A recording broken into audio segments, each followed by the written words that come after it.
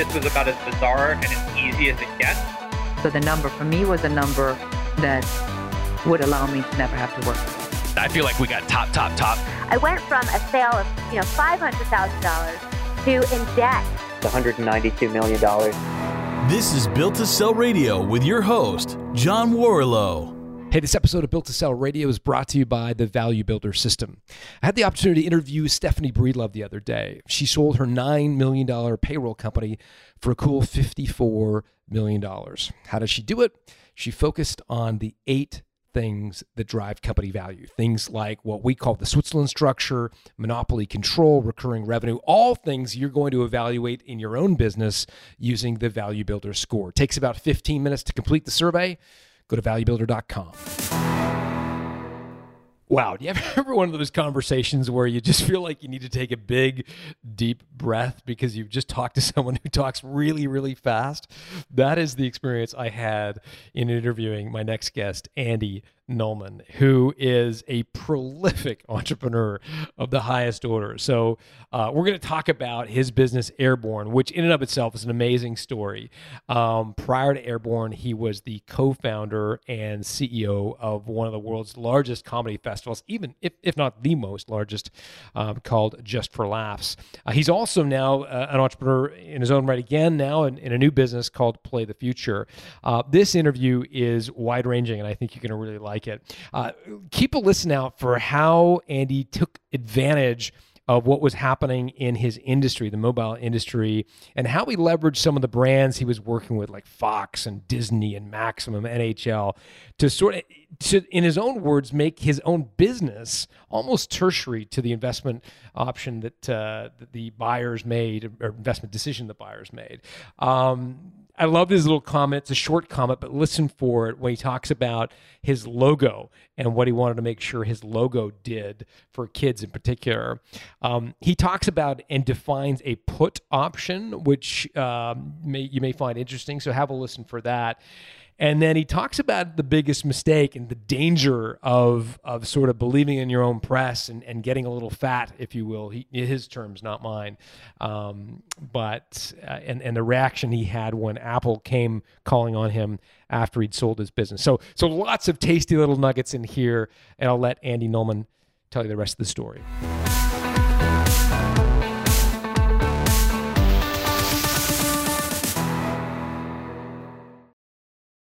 Andy Nulman, welcome to Built to Sell Radio. Well, thank you, John.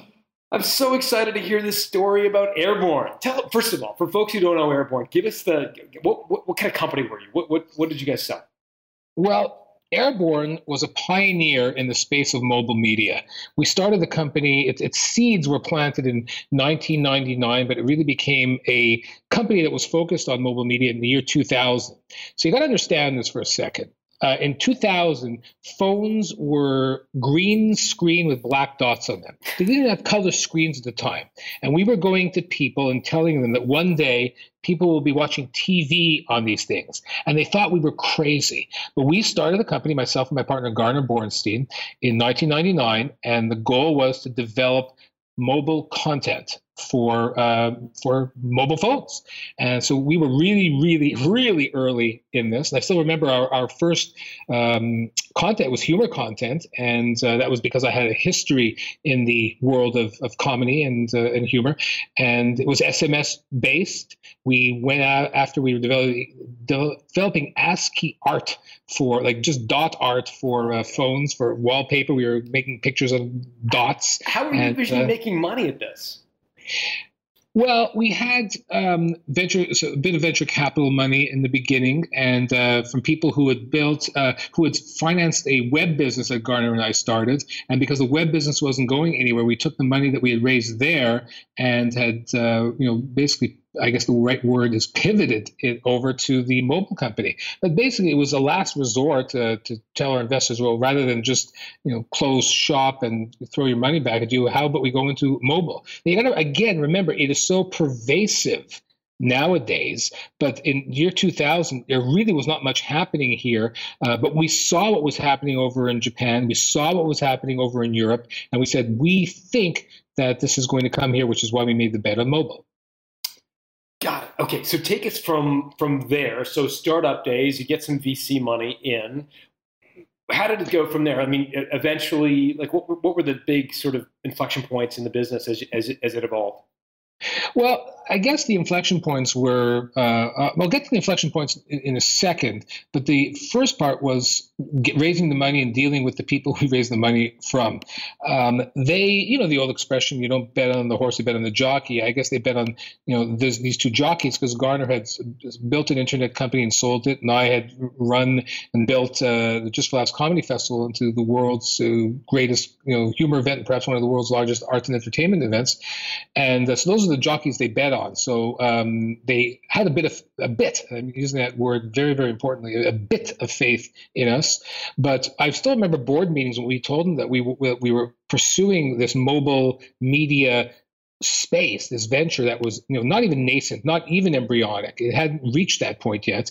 And they thought our own board thought we were crazy. Our own investors thought we were crazy. They kept on saying things to us like, what's your backup plan? I said, well, there is really no backup plan. And they said, well, Jean-Marie Messier, who owned Universal at the time, he has a backup plan for water. Why don't you guys get into the water business? We said, the water business? And, and it was funny, they used Messier, was one of the world's great scammers as an example. Not that they knew then.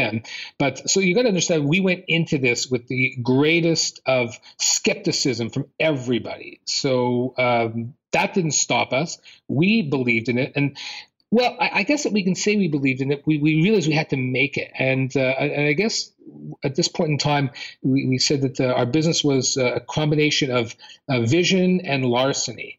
Vision because of the fact that we said, we can see the future, and larceny because we were basically lying to people saying that we can see the future. And we said that this is where it's going and mobile is where it's at. And that was really our pitch. And we sold them the vision of color screens and motion video and games, even though these things didn't exist at the time. And, we got a couple of nibbles in our homeland in Canada, but really it started to happen when we said, look, this is not going to be a Canadian business. And we just took it into the United States.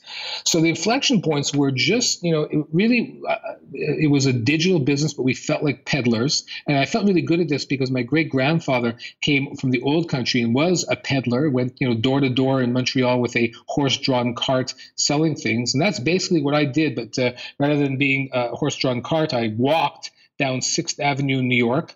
And we took meetings. And luckily, my background at Just for Laughs in the comedy business gave me a bit of cred. So people opened a few doors to me. But we met people like, I can give names. I should give names because these are people who had vision or had nothing to lose. But there was Barry Pincus at Maxim Magazine at Dennis Publishing, Ryan Hughes at the NHL, Keith Ritter at the NHL. There was Mary, oh my God, I'm blanking on her last name, at HBO. What are you pitching them though? Like what is it that what is the pitch? I'll give Trip Ward at Disney. The pitch was, hey, mobile is coming. Why don't we take some of your assets and mobilize them? That was the word we used. We would mobilize them. And it was a rev share agreement. We said, look, just give us your assets and we will go ahead and mobilize them, make wallpapers and ringtones and, the most I'll use embryonic games out of them. And eventually when people figure out how to pay for this, we will pay you. But right now it's really promotional. And certain people said, what do I have to lose? Like the people I mentioned. And I'll mention another name, Trip Wood of Walt Disney, who said, look, we want to do something for Monsters, Inc. Can you come up with a game for Monsters, Inc.? And we came up with a game that was a maze game. And every time you reached a certain level in the maze, a certain picture popped up on your phone of the characters of Monsters, Inc. Again, created out of little pixelated dots. And that's what we did. And as the industry grew and the screens became color and suddenly they had full motion video, we were there. But that really, what it was follow us into the future. And it was really follow us into the future, and what do you got to lose? Those were our pitch points. And were these rev share agreements exclusive, meaning nobody else could develop mobile content for the likes of Disney or the NHL, or were they non-exclusive? Oh, most of them were exclusive, but remember something.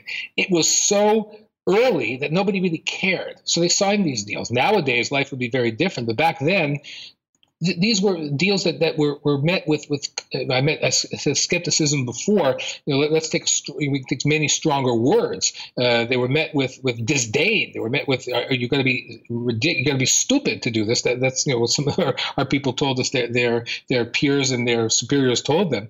But that's what it was met with back at the time. And they were exclusive deals. And I'll tell you about a couple of them that came to fruition that really changed the nature of the game for this company. Great, like what? Like Family Guy. Family Guy with Fox, we did a couple of deals with Fox. Again, I mention names only because these people were phenomenal and visionary and took risks with us. Mitch Feynman at Family Guy and at Fox, and Family Guy at the point in time was a failed television show. This was his first time out. It had failed, and it was on video only at the time. It was a video only product at the time because it was not on television. And there was a guy at Fox, Jim Beddoes. He came to one of our parties. We talked to him about it, and for $10,000, we signed an exclusive deal with Fox, and literally on the back of a napkin at one of our parties in Atlanta, Georgia, and we signed a deal for Family Guy. So next thing that happens, it gets the spot. I think it was a post-Super Bowl spot. Suddenly it's on air again. It becomes the hottest thing, and we have this exclusive deal. Phones become colors. We can get video on them, and we have Stewie ringtones, Stewie wallpaper, and we made Family Guy games. And suddenly we were making millions by millions of dollars on Family Guy mobile content. And the same thing with Maxim, and the same thing with the NHL and the NFL, and I can go on and on. So at what point did you decide that you might want to sell this company? What was the sort of triggering event there? The triggering event was my partner Garner had been through this before, and he had sold his previous company. So there was no qualms about selling. There was no, we want to build a legacy business for our children and grandchildren and great-grandchildren. I don't know if those even exist anymore. You look at Amazon, you look at Facebook, but really when you look at lifespan of companies these days, it is very limited. And I look at companies that were mega hot a few years ago and that are almost non-existent today. So we didn't think at any point in time we were building a legacy venture that was going to take care of generations upon generations of our families. We said, we were entrepreneurs. Let's build something. Let's get what we can while we can, and let's move on to the next thing because it'll give us, a great amount of credibility as well as, a few dollars in the bank. And so there was never any qualms about it. It was almost a natural path to success. It never seemed like anything else other than that. So what was there a moment in time? Did you receive an inbound offer? I get that you built it to sell. I understand that, but what was the trigger that made you kind of... John, I gotta say, we didn't build it to sell. We built it. And we weren't afraid to sell it. I think when you go into a business and say, I'm building this to sell, you're doing it the wrong way. Anytime I've done anything specifically for money, it's blown up in my face. If you go into a business saying, I'm building this to sell, trust me, it's not going to work. If you go into a business and say, I'm going to build the best business I can, and hopefully someone will think enough of it to want to buy it, then hallelujah. But going in with the objective strictly to sell, I think is wrong, and it will de-karmaize you and blow up in your face. De-karmaize you. I love that. So let's go back. But Airborne, it's a strange story because it just goes to show you why timing is everything. We got an offer from this company called Index Corp in Japan, and they offered the company. They offered $10 million for the company in 2004. And I spoke to my partner. We said, "What do you think?" And he said, "Yeah, let's do it. We're going to be crazy. They're putting $10 million on the table. Why not?" We didn't put a lot of money into this company, and we don't owe a lot of money, in terms of equity on it out. What's the company doing? What's the company doing in terms of revenue or EBITDA at that point? I think, and I remember our numbers. We did 80,000. Our number 80,000, 200,000. 2 million, 8 million, 35 million. That was our ramp up. So at this point in time, I think we may have been in the $800,000 that phase. That phase. So we were doing okay, and we had a lot of contracts and things were moving, nice cash flow, and so Index Corp came to us and wanted to put $10 million, and we said yes. And then we went through due diligence, and we went through this and for term sheet, and yes to everything. And at the last minute, they pulled out. And we were, maybe Gardner wasn't devastated. I shouldn't speak for him, but I think he was. But I was devastated. I mean, this money's on the table. I had never seen money like this before. And it was on the table, and it was pulled off. And I was like shocked. My stomach is, pit in my stomach, where it felt like a cement mixer just going in my stomach. It was like, spinning all the time. And it took me a couple months to get back on the horse after that, but we did. And, we were getting more contracts and more revenue, and the company was built. It was expanding. We are about 100 people right now, and we got another offer. This one we sort of led ourselves into after the first one, and that came from a company called Cyberd, and that was for about $100 million a year later. So this goes to show you, had we taken that first offer, very, very different payout than what we got just a year later as the industry started to grow and expand. We were in the right place at the right time. So the index offer, why did it fall apart? No idea. With no idea. They never really told us. They never. So again, names Watanabe-san. I don't know why. It just did. They never explained why. They just said sorry, not interested. And you see that sometimes people go ahead and make an offer, and it's a non-binding term sheet, and they'll pull it off the table. That's life. Or they'll change terms to the last minute. That's life. But so that was what life gave us at that point in time. So you were saying your run rate, and I just wasn't clear at the time of the index offer of $10 million, roughly your annual revenue. It's probably about $2 million. It's probably about $2 million. Roughly about $2 million. So a really healthy offer on $2 million of revenue, 5 times top line revenue. Just yes. Yeah. So anyway, that was the story there. But I can go back. Here's what we've learned. And John, a lot of times you fool yourself, and what I've tried to be at least, is a realist. And when you have these type of dollar figures thrown at you, and you have people wanting your company, you can say, "Look how smart I am! Look how brilliant I am! What a phenomenal businessman I am! Look what I've built!" And the world is coming to me. And when you find out the reality, you realize that, hey, you know what? It's not about you. It's about things that are totally not related, perhaps, to anything you've done other than built something that's pretty decent. So I'll give you the Cyberd story. Mm-hmm. In that year between Index and Cyberd, what happened was all the Japanese companies were buying American companies. They were all buying American companies, and there were very few companies of stature at the time in mobile. We were one of them, luckily.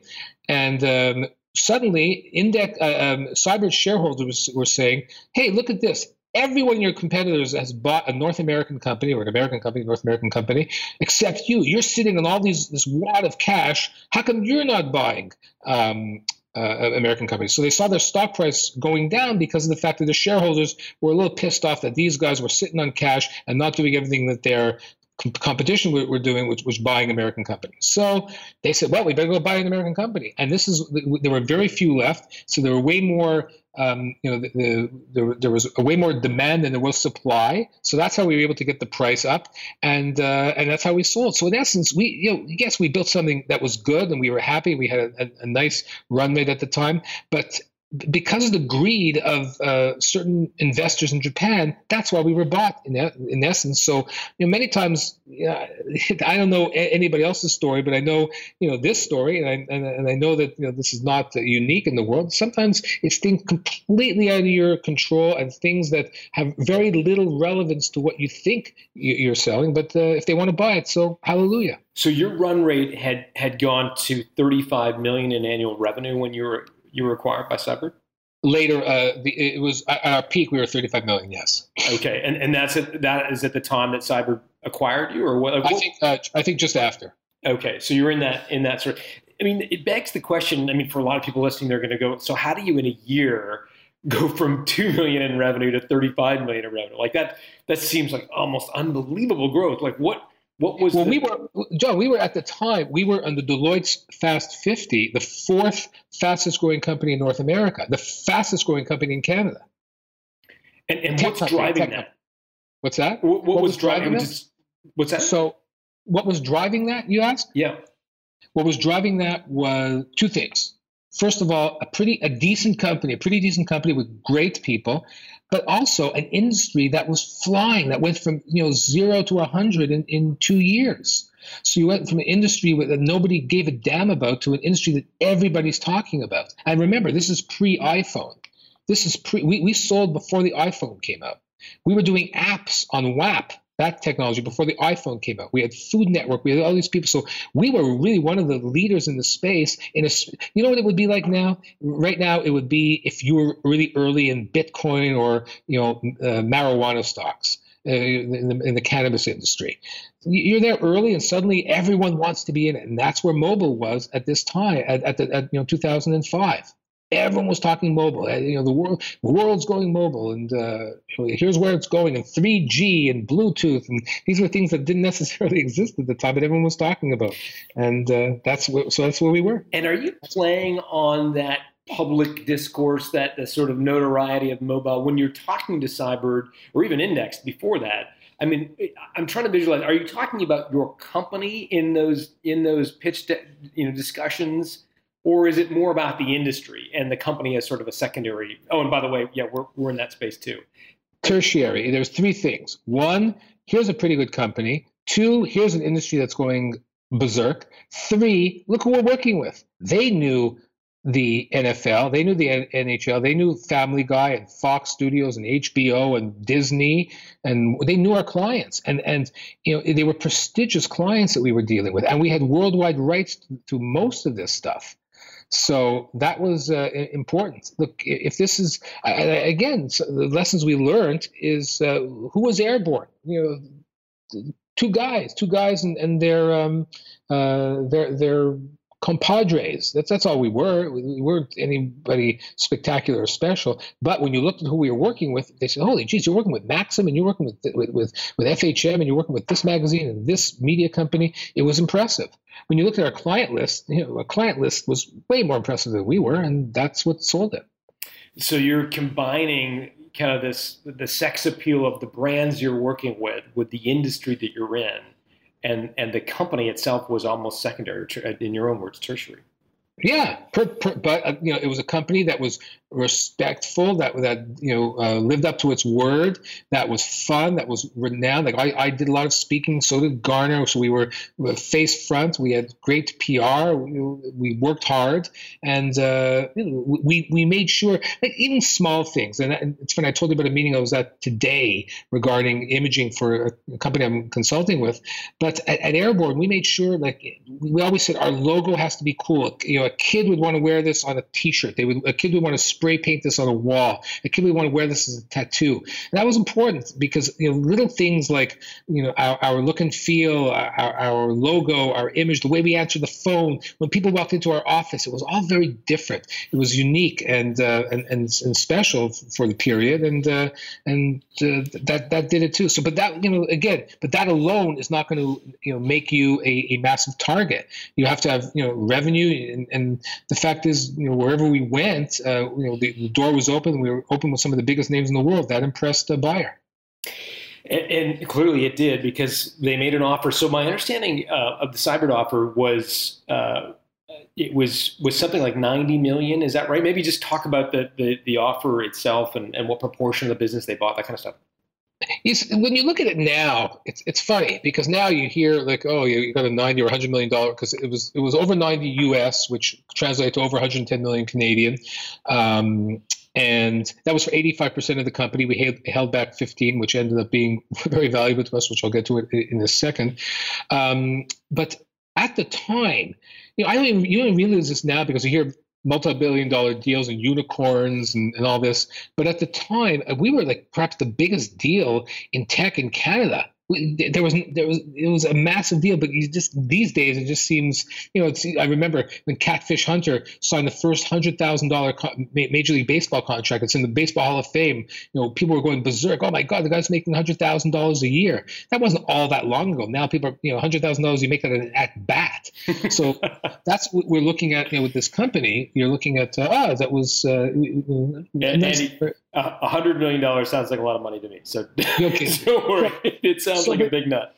But it was 85%. Again, I got to say that we had some great help with Insight, with I forget the other name of the investment banker in New York that helped us out. And we had some great lawyers here. And they said, don't sell it all, hold back. And I think also the Cyberd wanted to make sure that there was 15% for tax reasons, whatever. But the end result was this. There was some hassles, there were some problems, there was some what happened in North America with Enron happened in Japan with a company, I forget the name. So all internet companies, whether they were legit or not, were tarred with the same brush. And Cyberd, which was a very legit company run by great people who we're still friends with, wonderful people, it got taken down because it was part of an industry that was Enron-esque. There were a couple of bad seeds in the internet digital industry. So its stock price went down.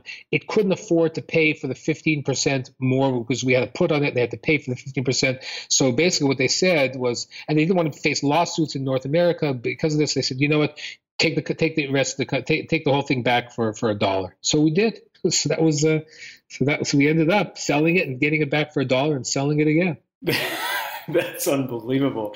So again, for folks who don't know what a put option is, let's define that, because it's an incredible story. But you maintained ownership of 15% of the stock, which they had to buy by a certain point in time, which is called a put, meaning you can put your shares to them and insist that they or not insist, but they're legally contractually obliged to buy them at a certain point in time. And so you had that put option, and so they would have to write a subsequent check. Correct. And they were either unable to or unwilling to write that check. Correct. Do you know which of the two it was? I think that they just said, we have so many things to deal with in Japan. This is taking our eye off the ball, and better we just absorb the loss and move on. And I think it's that. Why didn't they just hire an M&A banker and sell it? Like, it clearly was a valuable company. I have no idea. There were things, if there were going to be hassle, if there were things that were going to be done, there were going to be hassles that can lead to legal. And I just think that they had other more pressing issues. And look, I don't know what the reason was. I was just happy that it was. Yeah, I guess. Okay, so that goes to my point I made before.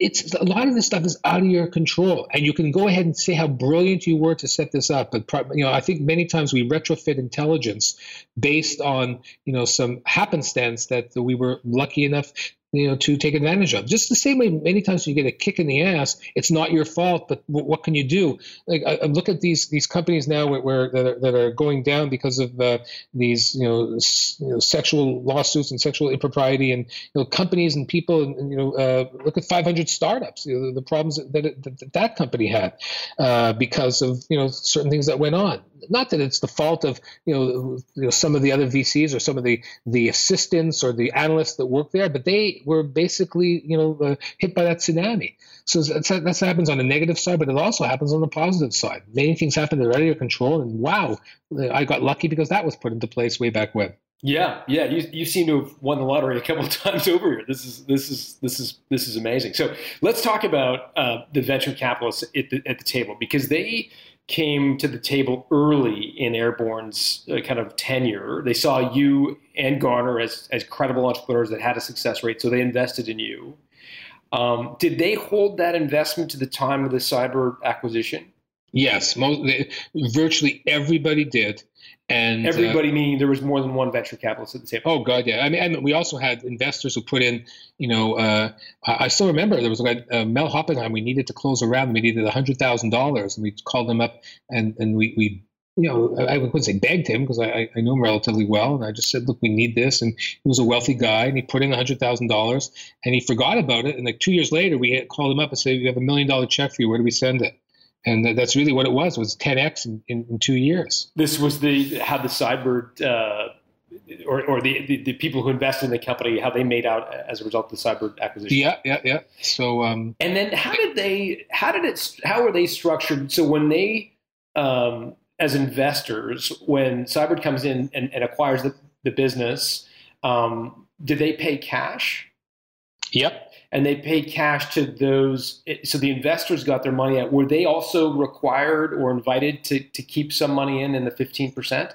Yes, they were. And the majority of them did. We prorated all that. And so then they too, I'm assuming, enjoyed the benefit of being able to buy back in for $1 the entire business. Correct. Is that right? Most of them did. I don't remember this fully. I mean, that so much water has passed under the bridge in the 12 years since. But I got to tell you one thing: none of our early investors, ignore me. Let's leave it at that. They're all friends. I should think so. So, okay. So let's get into it. So you buy this company back, you sell it for $100 million, then you buy it back for $1. Then what? It's incredible. Well, but here's what happens, and talk about lessons learned. So what happens? You just made a lot of money. So the hunger that brought you to that place, I have to say, this is the greatest regret, the greatest mistake of my life. And I would say this for both Garner and myself: the hunger that brought us there did not sustain. And suddenly, I want a vacation. I want to go spend the summer in a treehouse. I want this. I want that. Let's see. So what happened was, just to tell you the story of what happens when you get too fat, Apple was releasing the iPhone. We were not on the first wave. It was released without us.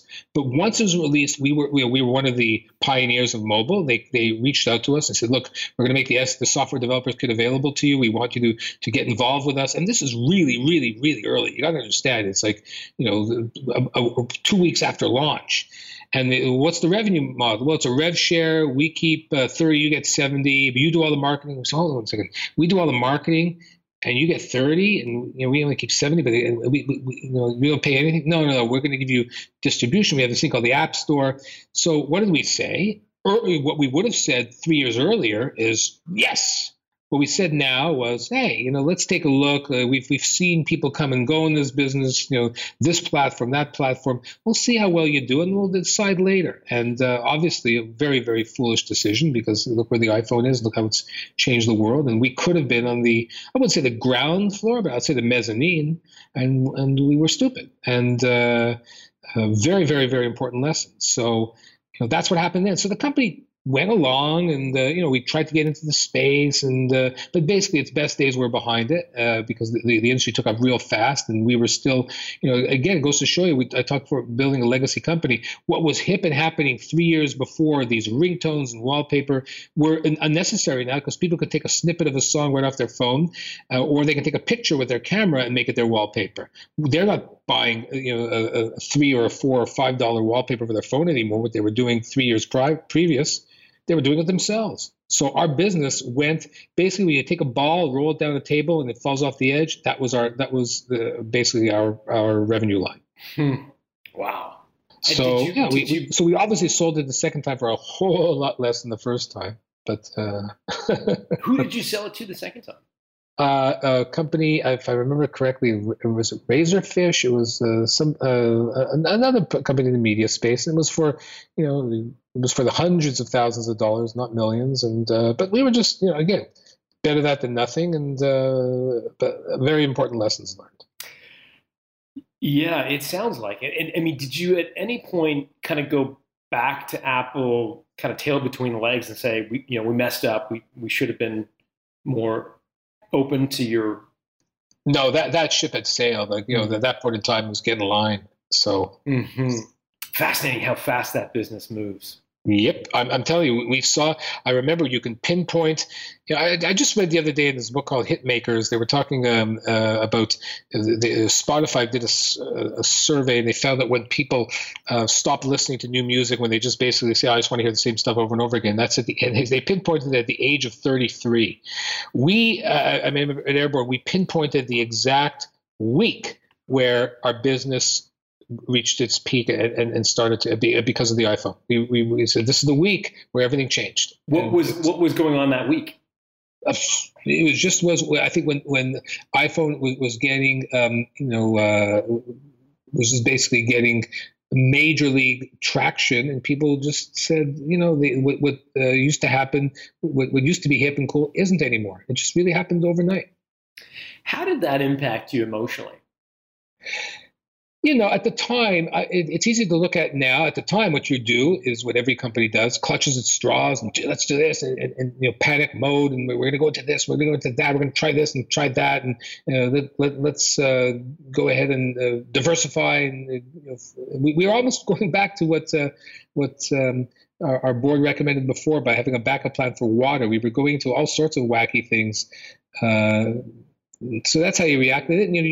I think you need some context and need some time to pull away and look back with reflection. And you can't reflect when you're in the middle of, madness. And I wish we could have.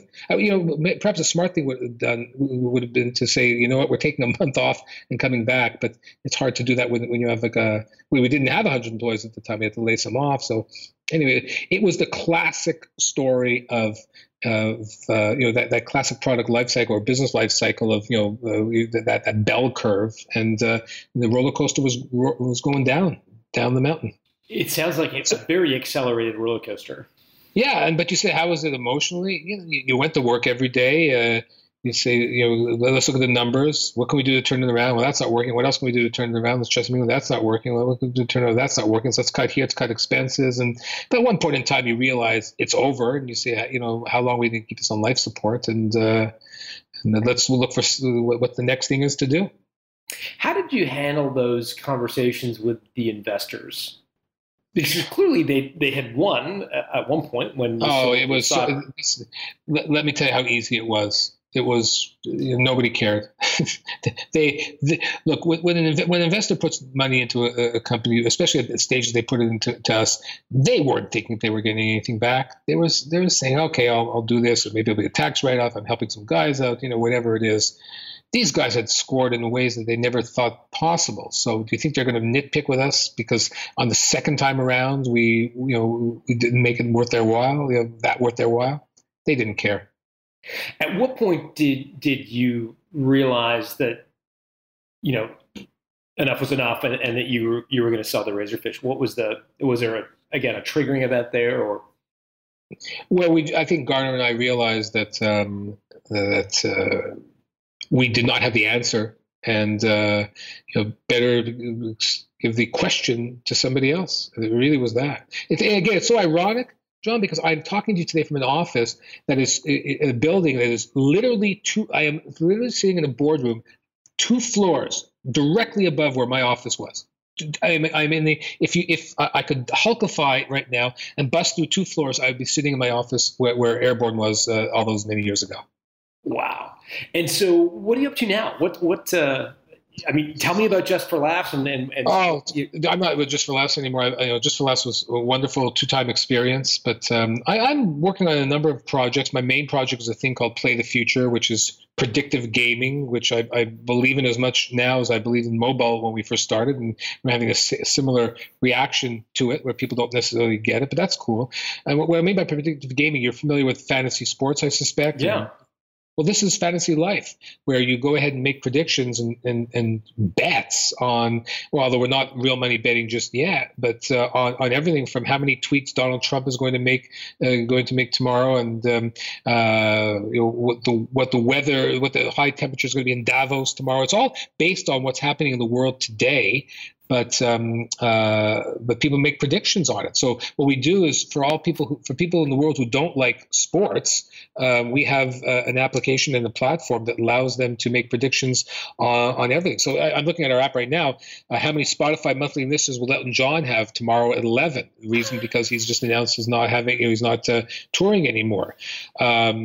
So, a whole bunch of how many of Donald Trump's statements will be marked as false on PolitiFact Monday at 11 Eastern, because Trump talks about fake news. So we're saying, okay, how many times has he been called out for being fake? So these are all data points that could be measured in a black and white manner, no gray zone, the same way a sports score can. So that's what we've done. We've basically gamified life. We say life's a game, and if it can be measured, it can be played. We're developing in two verticals, in the gaming/gambling space and in the media space, because we think that this is the fodder for television show. John Oliver has Last Week Tonight. This would be Next Week Tonight, where people will talk about what's happening, but they can actually make predictions on it and play along in a mobile app. So that's one of the businesses. And there's a couple other things. I'm working with an upstart comedy festival here that wants to do something new and different. And there's a winter product I'm working on, a Broadway-bound play I'm working on. So there's a few things that are interesting. But I think if they have all one thing in common, it's the same thing we had back at Airborne, where people said, "Oh, this will never work," which is what I love. The challenge. Andy, what's the best way if people wanted to say hi on social media or connect with you in some way? Is there a website or a Twitter feed? What's the best way to connect? Say hi. They should open their windows and yell real effing loud. I think that's a wonderful way. Andy! But barring that, it's simple. My email is my name. It's Andy@andynulman.com, Nulman. The company is Play the Future, so it's Andy@playthefuture.com. My Twitter is @AndyNulman, ANDYNULMAN. So I'm reachable. I'm pretty easy to get hold of. The only problem is most people don't want to. So that's no, I'm being facetious, but I'm getting the pity. Trying to get the pity vote from your listeners. Yeah, exactly. Listen, I think it's an amazing story. I really appreciate you sharing with us. Thank you, Andy. Thank you.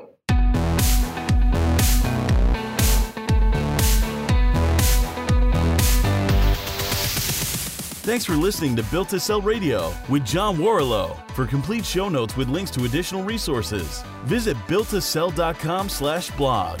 John is the founder of the Value Builder System. To find out how to improve the value of your business by 71%, visit valuebuildersystem.com.